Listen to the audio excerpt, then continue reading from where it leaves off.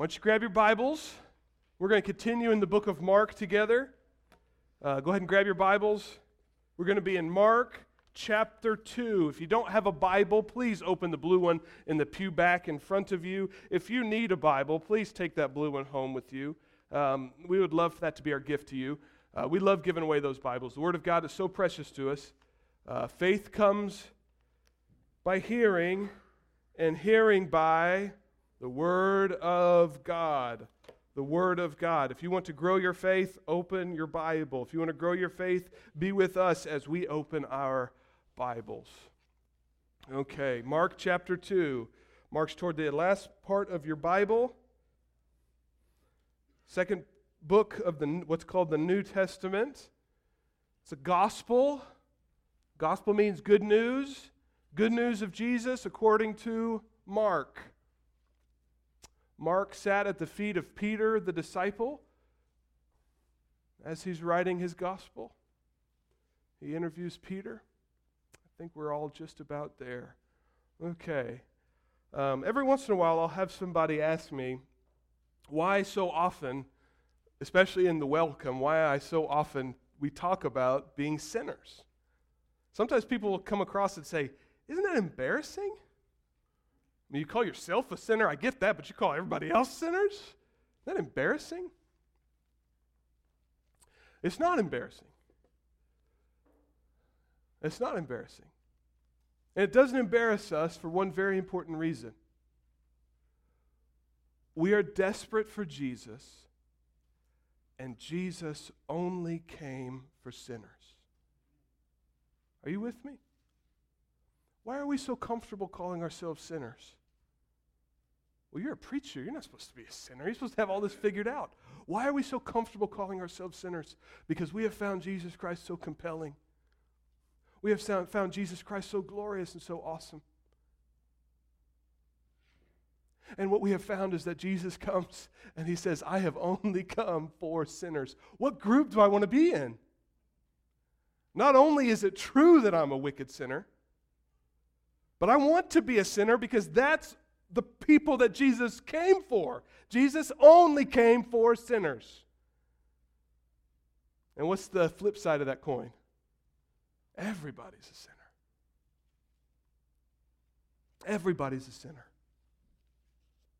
But that's kind of a difficult concept to wrap your mind around. I think if you haven't grown up in church, you haven't been in church for a long time, that might be a hard thing to wrap your mind around, that we're all sinners. And especially this, it's hard to wrap our minds around that Jesus would come for sinners. I might think that Jesus would come for righteous people. Jesus might come for people who do their best to please God. Maybe they got a little bit of sin in them, but I think Jesus might come for people who are really sinners with a heart of gold. That might be who I see Jesus coming for. Well, today we're going to see out of the mouth of the man himself, the reason Jesus came was for wicked sinners. And I, for one, am very happy about that.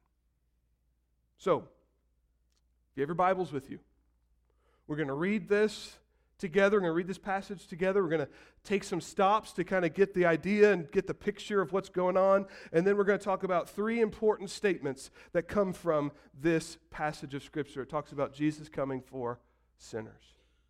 Mark chapter 2, big number 2. We're going to start with little number 13. We're going to take a few commercial breaks. Big number 2, little number 13. Goes like this.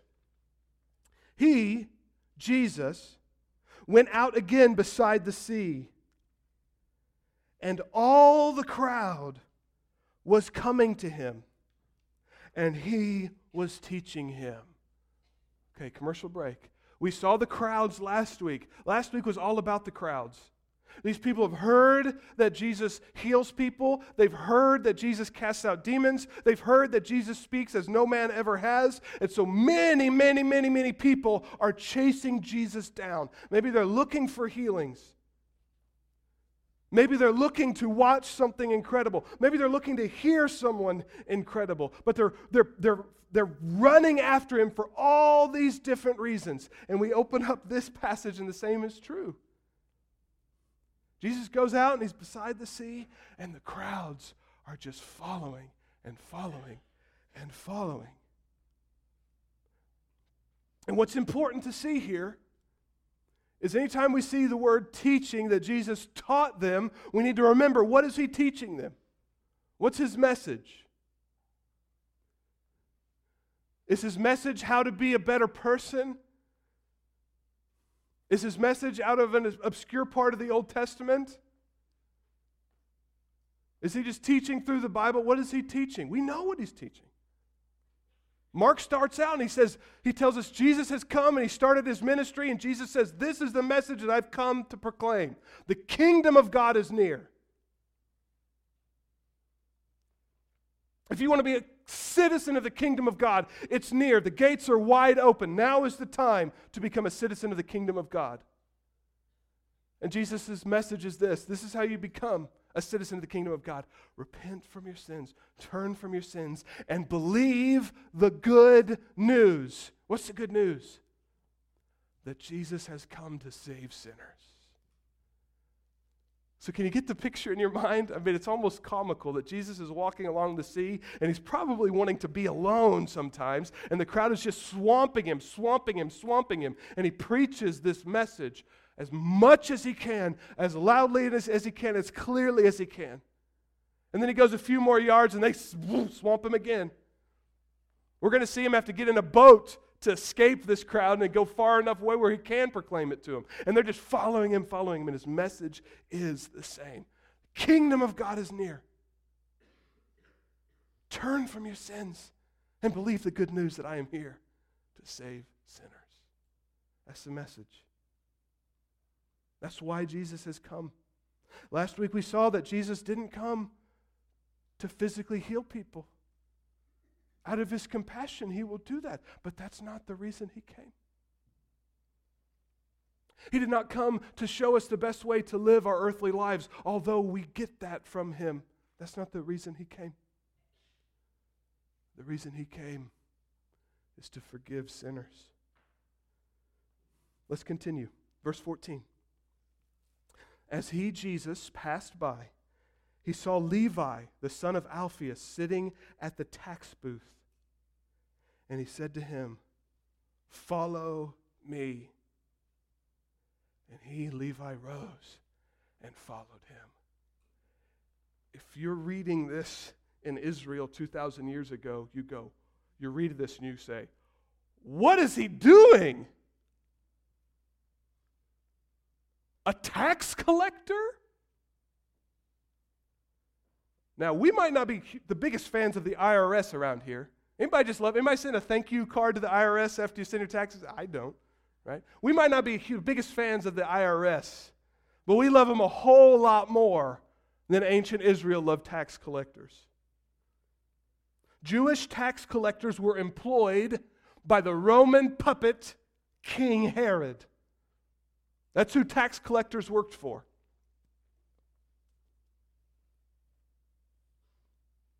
Of the list of vile men in Jewish society, if you were to rank everybody from their sinfulness, from how bad people are, if you wanted to rank occupations, at the worst level, at the bottom of this ranking, they placed tax collectors in the same category as murderers.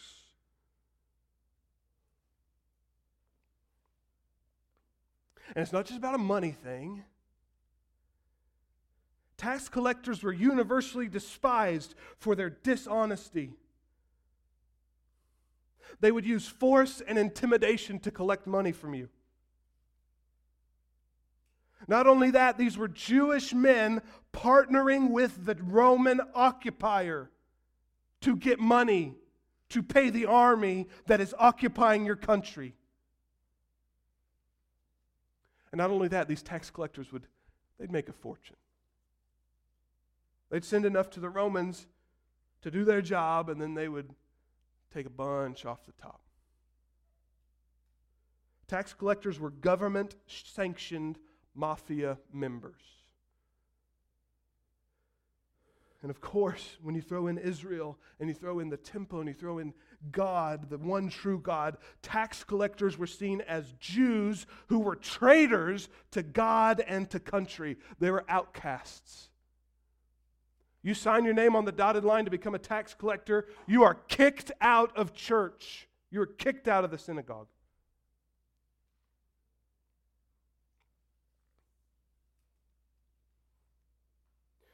It's so bad, they were considered subhuman that the Jewish religious leaders would say, it's not a sin to lie to a tax collector.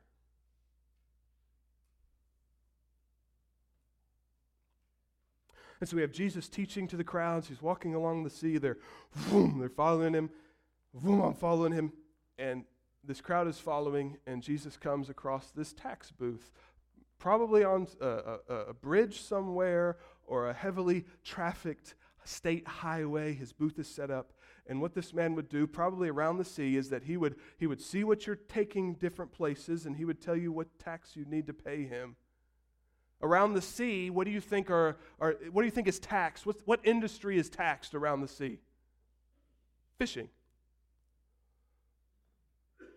Who is following Jesus? Fishermen. Peter and Andrew, James and John, more than likely knew Levi,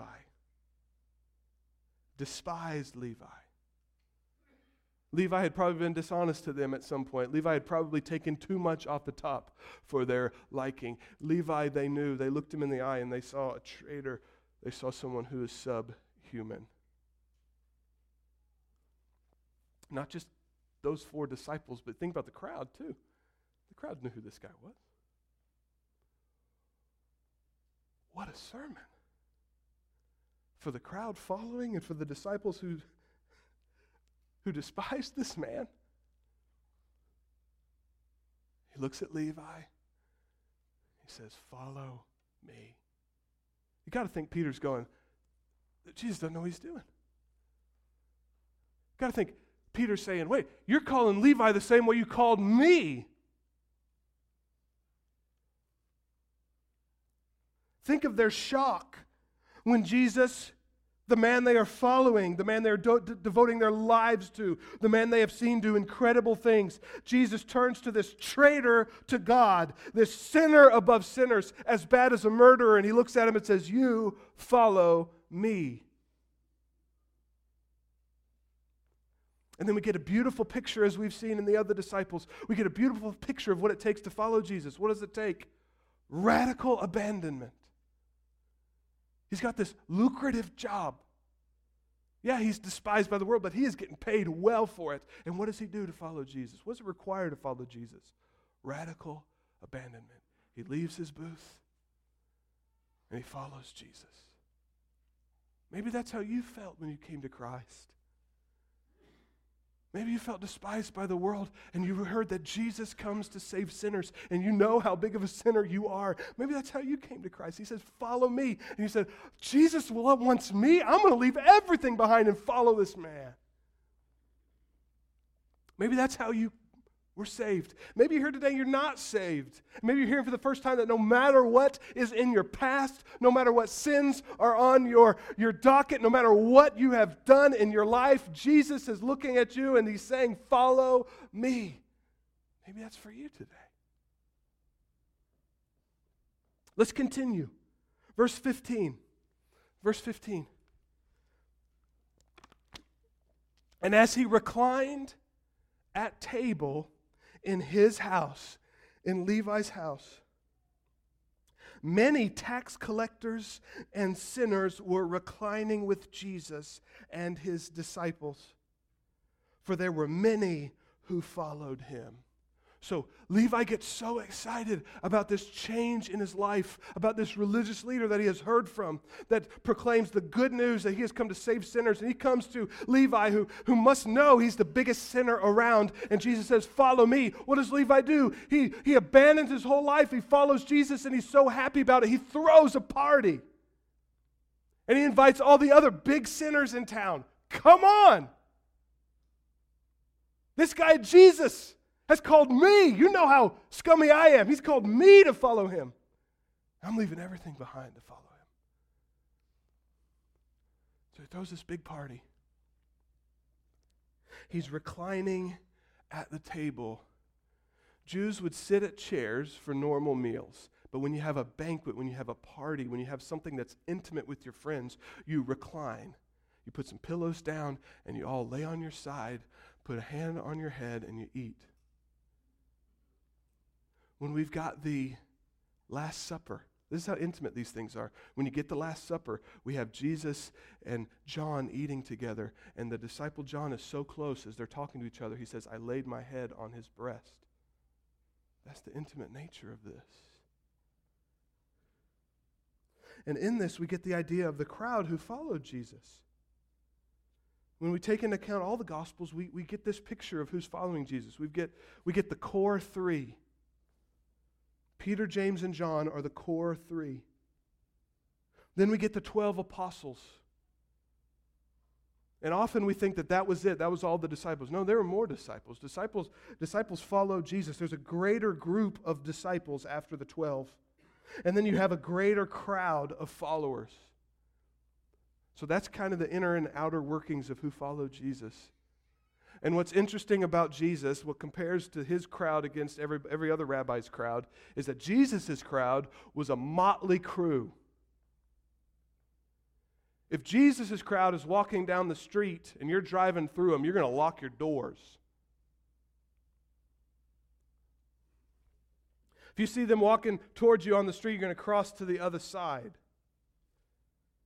Jesus' followers were the motley crew of sinners, tax collectors, the poor, the rich, men and women, outcast, ordinary people, and notorious sinners. That's who followed Jesus.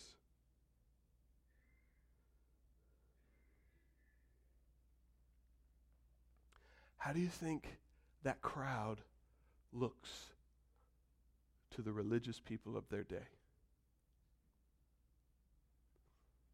Maybe let's take this home. How would you feel entering a church where you looked around and you go, boy, that guy knocked over the bank last week. That guy over there beat that guy up at the back of the alley. That guy over there broke into my house, stole something. How would you feel about that? So how do the religious leaders feel? Verse 16, are you ready? Verse 16, what's the religious leaders' response? And the scribes of the Pharisees, when they saw that he was eating with sinners and tax collectors, said to his disciples, why does he eat with tax collectors and sinners? These are not just normal, everyday sinners.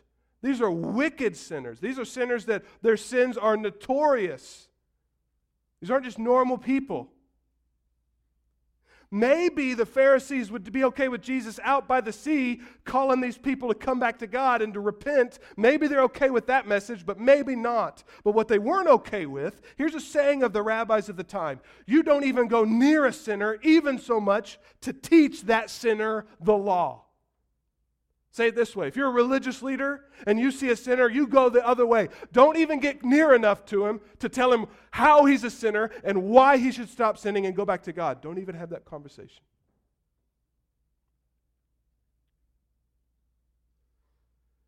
What gets the Pharisees riled up is that Jesus, a spiritual leader who knows the Bible, who is preaching the kingdom of God, saying he is from God, this man Jesus brings sinners close.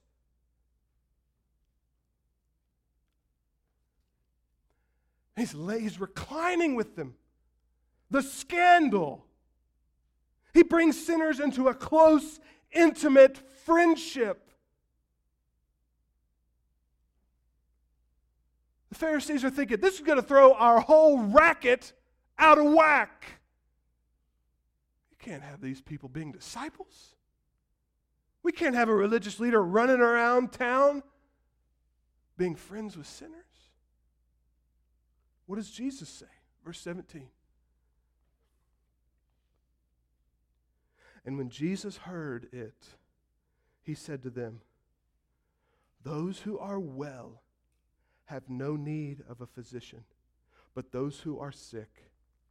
I came not to call the righteous, but the sinner. Wow.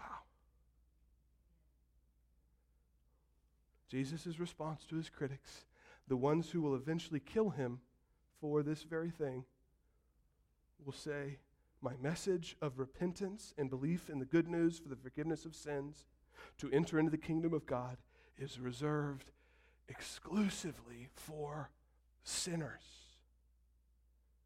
This is a common traditional proverb of the time. It's not in the Bible, not one of those kind of proverbs. It's a saying of the time. A doctor is for the sick, not the well.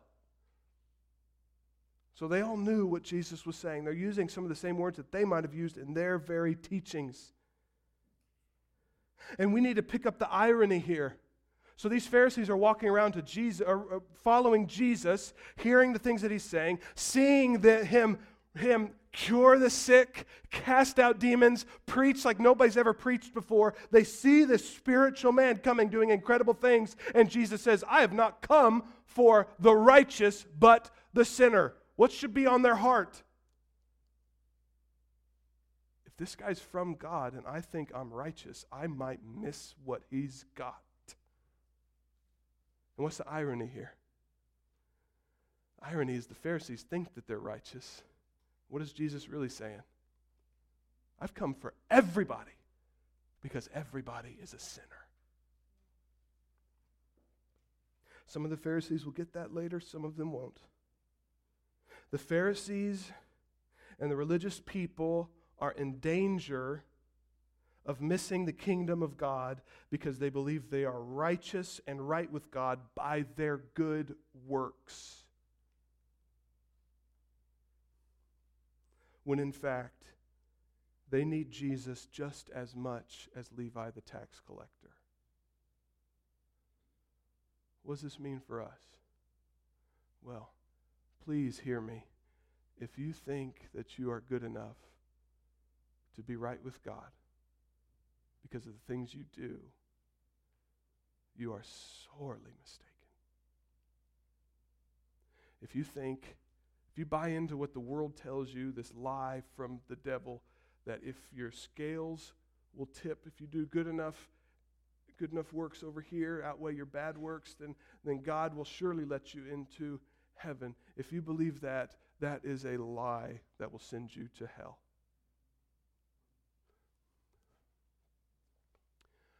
Prophet Isaiah says it this way: even the best works that we do are bloody, stinky, filthy rags to God. Best sermon I ever preach will be nothing but a dirty, smelly, bloody rag to God. I need Jesus. Here's the good news. Jesus came for me because I'm a sinner. Here's the good news. Jesus came for you. Jesus says, I have come for the sick. I've come for the sick, he says, not the healthy. I have come for the sinner, not those who think they are righteous. Let's unpack this a little bit. This means Jesus is telling us we all have a disease. All of us were born with a disease, and the disease is called sin. Romans 3:23 says, for all have sinned and fall short of the glory of God. For all have sinned and fall short of the glory of God. That's our disease. The prognosis, not good. The forecast of the outcome of the disease is not good. Romans 1:18 tells us what is going to happen to us if we continue in this disease. The wrath of God is being revealed from heaven against all ungodliness and unrighteousness of men who by their unrighteousness suppress the truth. God is so good and he's so holy that he has got nothing but wrath for sin.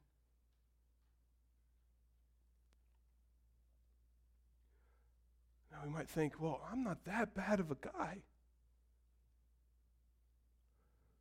I'm better than that guy over there. Why should you get to set the standard?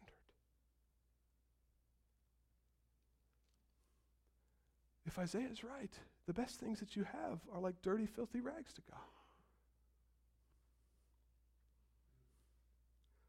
The wrath of God. The wrath of God is compared to a cup of God's wrath being filled up. And God is patient in his wrath, and it fills up. But eventually, the cup will fill to the point of overflowing. And the patience of God will end.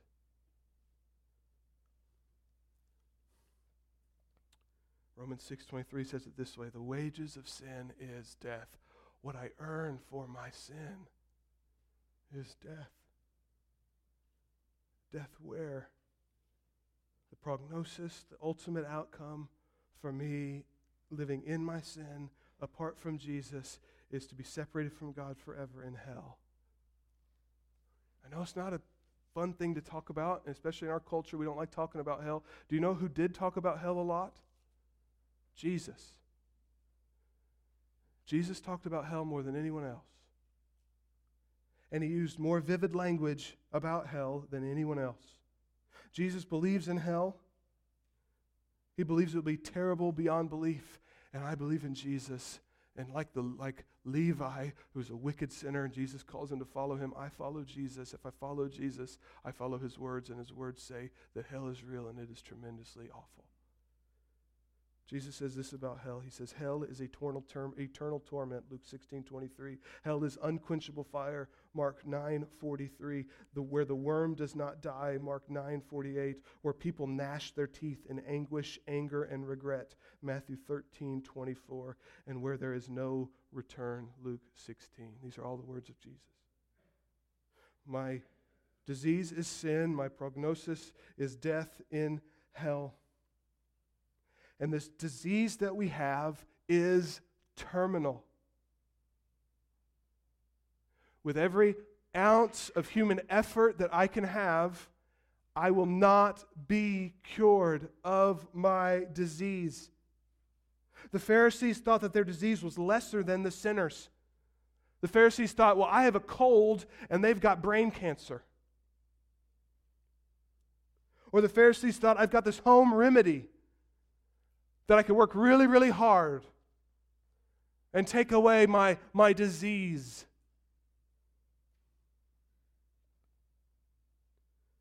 You might have cancer, they say, but I have a cold and I will get better. With the right actions, trying to please God and myself, with following all the rules, I can heal myself.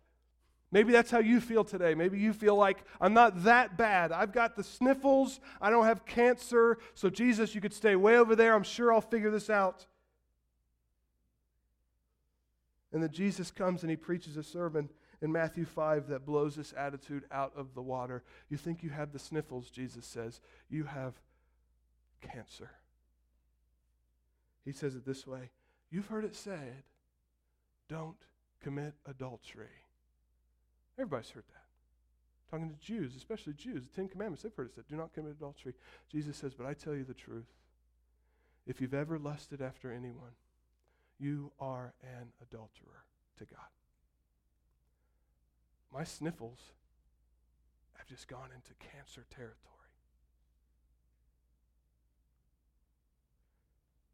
Jesus says, you've heard it said.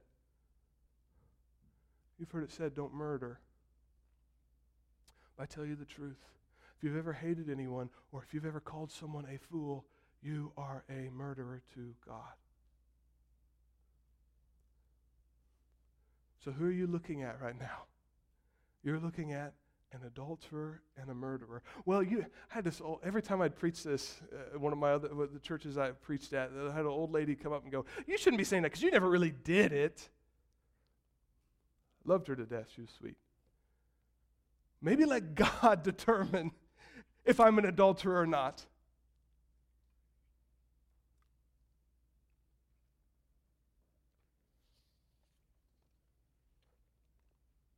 And then check this out. If that wasn't good enough for us, if you're the only person in history who's never hated or lusted, if you happen to be here today, I'm glad you're here. Can I get your autograph? If you think you've made it past that, Jesus ends the sermon by saying this. In other words, be perfect as your Father in heaven is perfect. If you thought you made it out, I got you.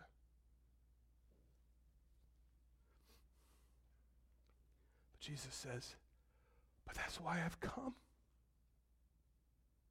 That's why I've come. I've come because you have a disease. And I've come because not just you have a disease, but you have a terminal disease. That's why I'm here. Jesus is the doctor. He is the medicine, and He is the cure.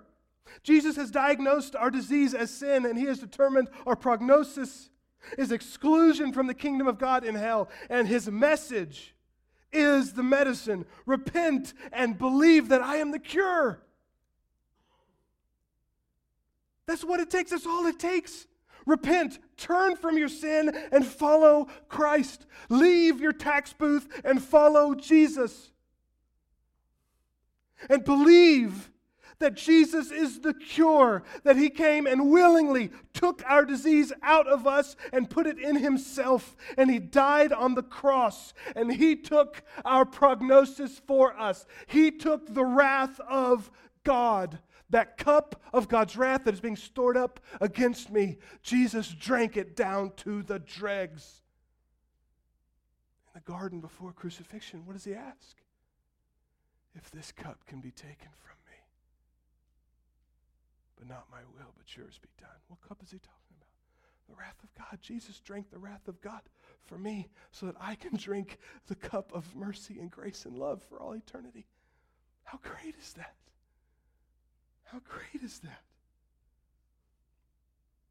Jesus is the doctor, the medicine, and the cure. Don't walk past Him and think that you are healthy, because we are all sick, in desperate need for Jesus, and this is why He came.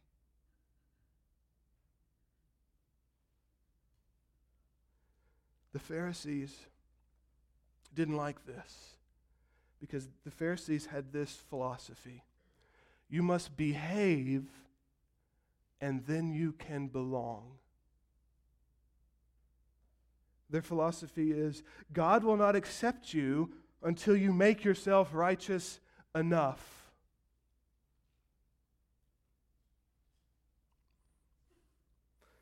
How can they do that if they're not even willing to teach sinners? You need to heal your own disease, and then you can see the doctor. How many church people have this kind of philosophy? When we make people feel unwelcome at our church because of their sins, we are asking them to heal themselves before they can come and see the doctor.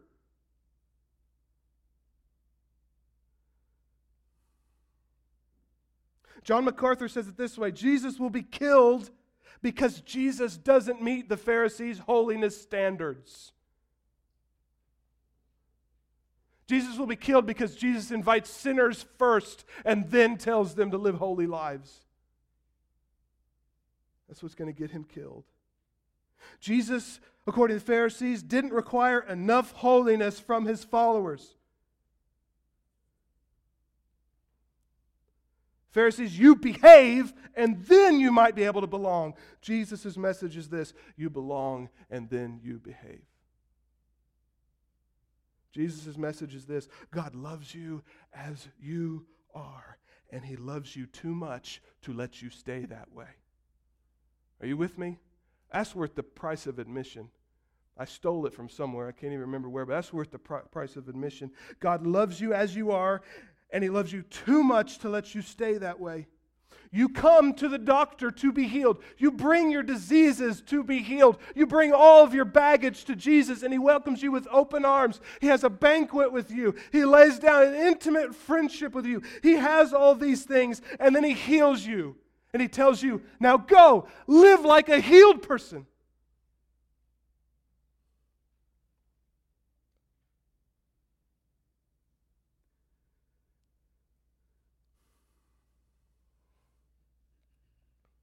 But that's controversial too.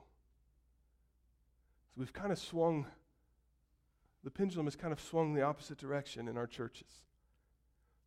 See, we had a response against kind of the Pharisees of the church rightly We had a response against that where people thought they had to have a dress code, or people thought you have to behave a certain way to be part of church, and then the church has swung over correctly. We've gone away from that, and we've realized, no, we want sinners here because we're all sinners. No, we want people here, if they're not disruptive and dangerous, that everybody can be here. It doesn't matter. We want them here to hear the word. And the pendulum has swung this way to where the pendulum, I'm afraid, is swinging the opposite direction, where we have now taken the message of Jesus that you belong and then you behave, and we've broken it apart, and now we've preached Jesus' message like this: you belong, period.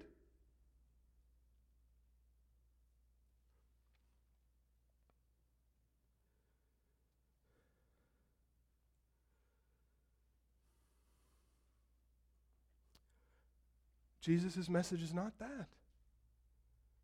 Jesus' message is this: repent, turn from your sins, and believe the good news. Jesus' message is belong, and I will teach you and empower you to behave. Come as you are. God loves you enough to bring you in as you are, and He loves you too much to let you stay that way. Listen, you will not repent and believe the gospel and be saved and then live like Jesus isn't king over your life. You will not come to the doctor to be healed and then go home living like you have cancer. That's not the message of Jesus. Believer, this is how much God loves you. True repentance and belief produces holiness. You will live like you're whole again.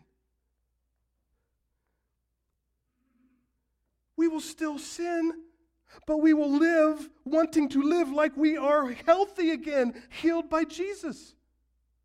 Believer, God loves you so much that when He heals you, He sends God the Holy Spirit to indwell in you, to be in you like He was in the temple. His presence is we don't need a temple anymore because you are the temple of God, because He indwells you. He lives in you. If God lives in you, that will change your life.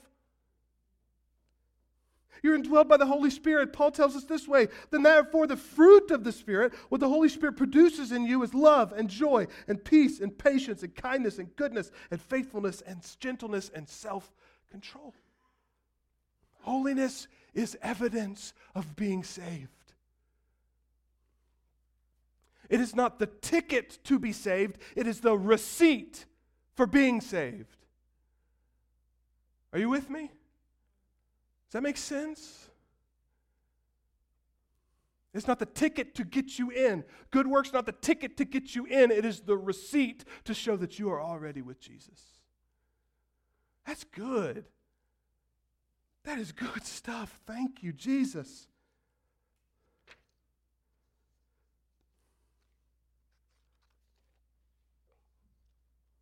So, as we live our lives as believers, as we preach the gospel, as we teach the gospel, let us not break apart any of Jesus' sayings. Let us not say that you have to behave before you belong, because that is not the words of Jesus. But let us also not say you belong, period. No, you belong, and then you learn how to follow Jesus. That's the evidence. And to leave that off is to do a hateful thing to somebody. Jesus has come for sinners, not those who incorrectly think they are holy enough to be right with God. And to be saved, to be near Jesus, doesn't require any good works or righteousness. It is by grace through faith that you have been saved, not by works, so that no one can boast. No one comes to Jesus and says, wow, I'm here, I've worked really hard, look how super righteous I am. No one can say that. We are not saved by that. We are saved by grace through faith in Jesus, through believing the gospel. And evidence of salvation is then good works. As James 2 says, faith without works is dead. I'm not healed if I don't have any good works spurred on by the Holy Spirit. I'm not healed. What am I? I'm dead. I'm still sick in my sins. So the salvation of Jesus is so merciful and forgiving that the worst sinner can approach Christ for salvation without any good works. And the salvation of Jesus is so loving and powerful that you will not be saved without the wonderful transformation that comes from being given God, the Holy Spirit, living in you. Are you with me?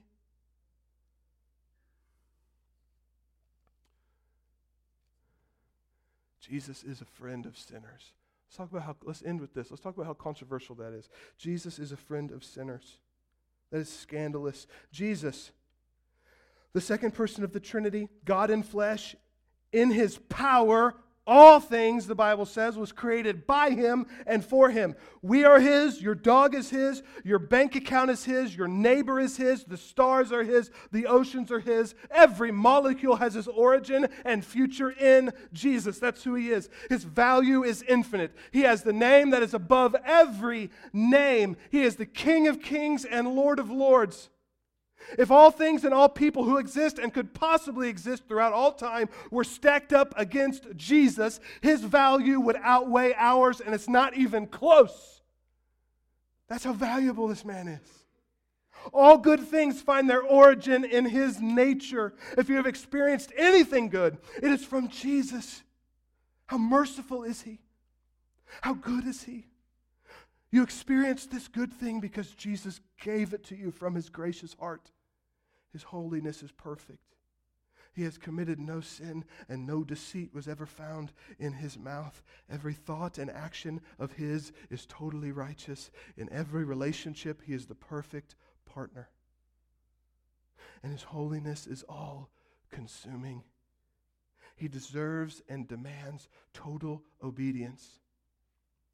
That Jesus is deserving of total obedience is the ultimate necessary truth. That Jesus deserves these things is truer than 2 + 2 = 4. It's truer than gravity. It is the most true thing that is. It's the most true thing that is. And yet this man, Jesus, has come and he's called the mafia member to be his follower. He's called the preacher who will continue to sin. He called me a sinner to follow him.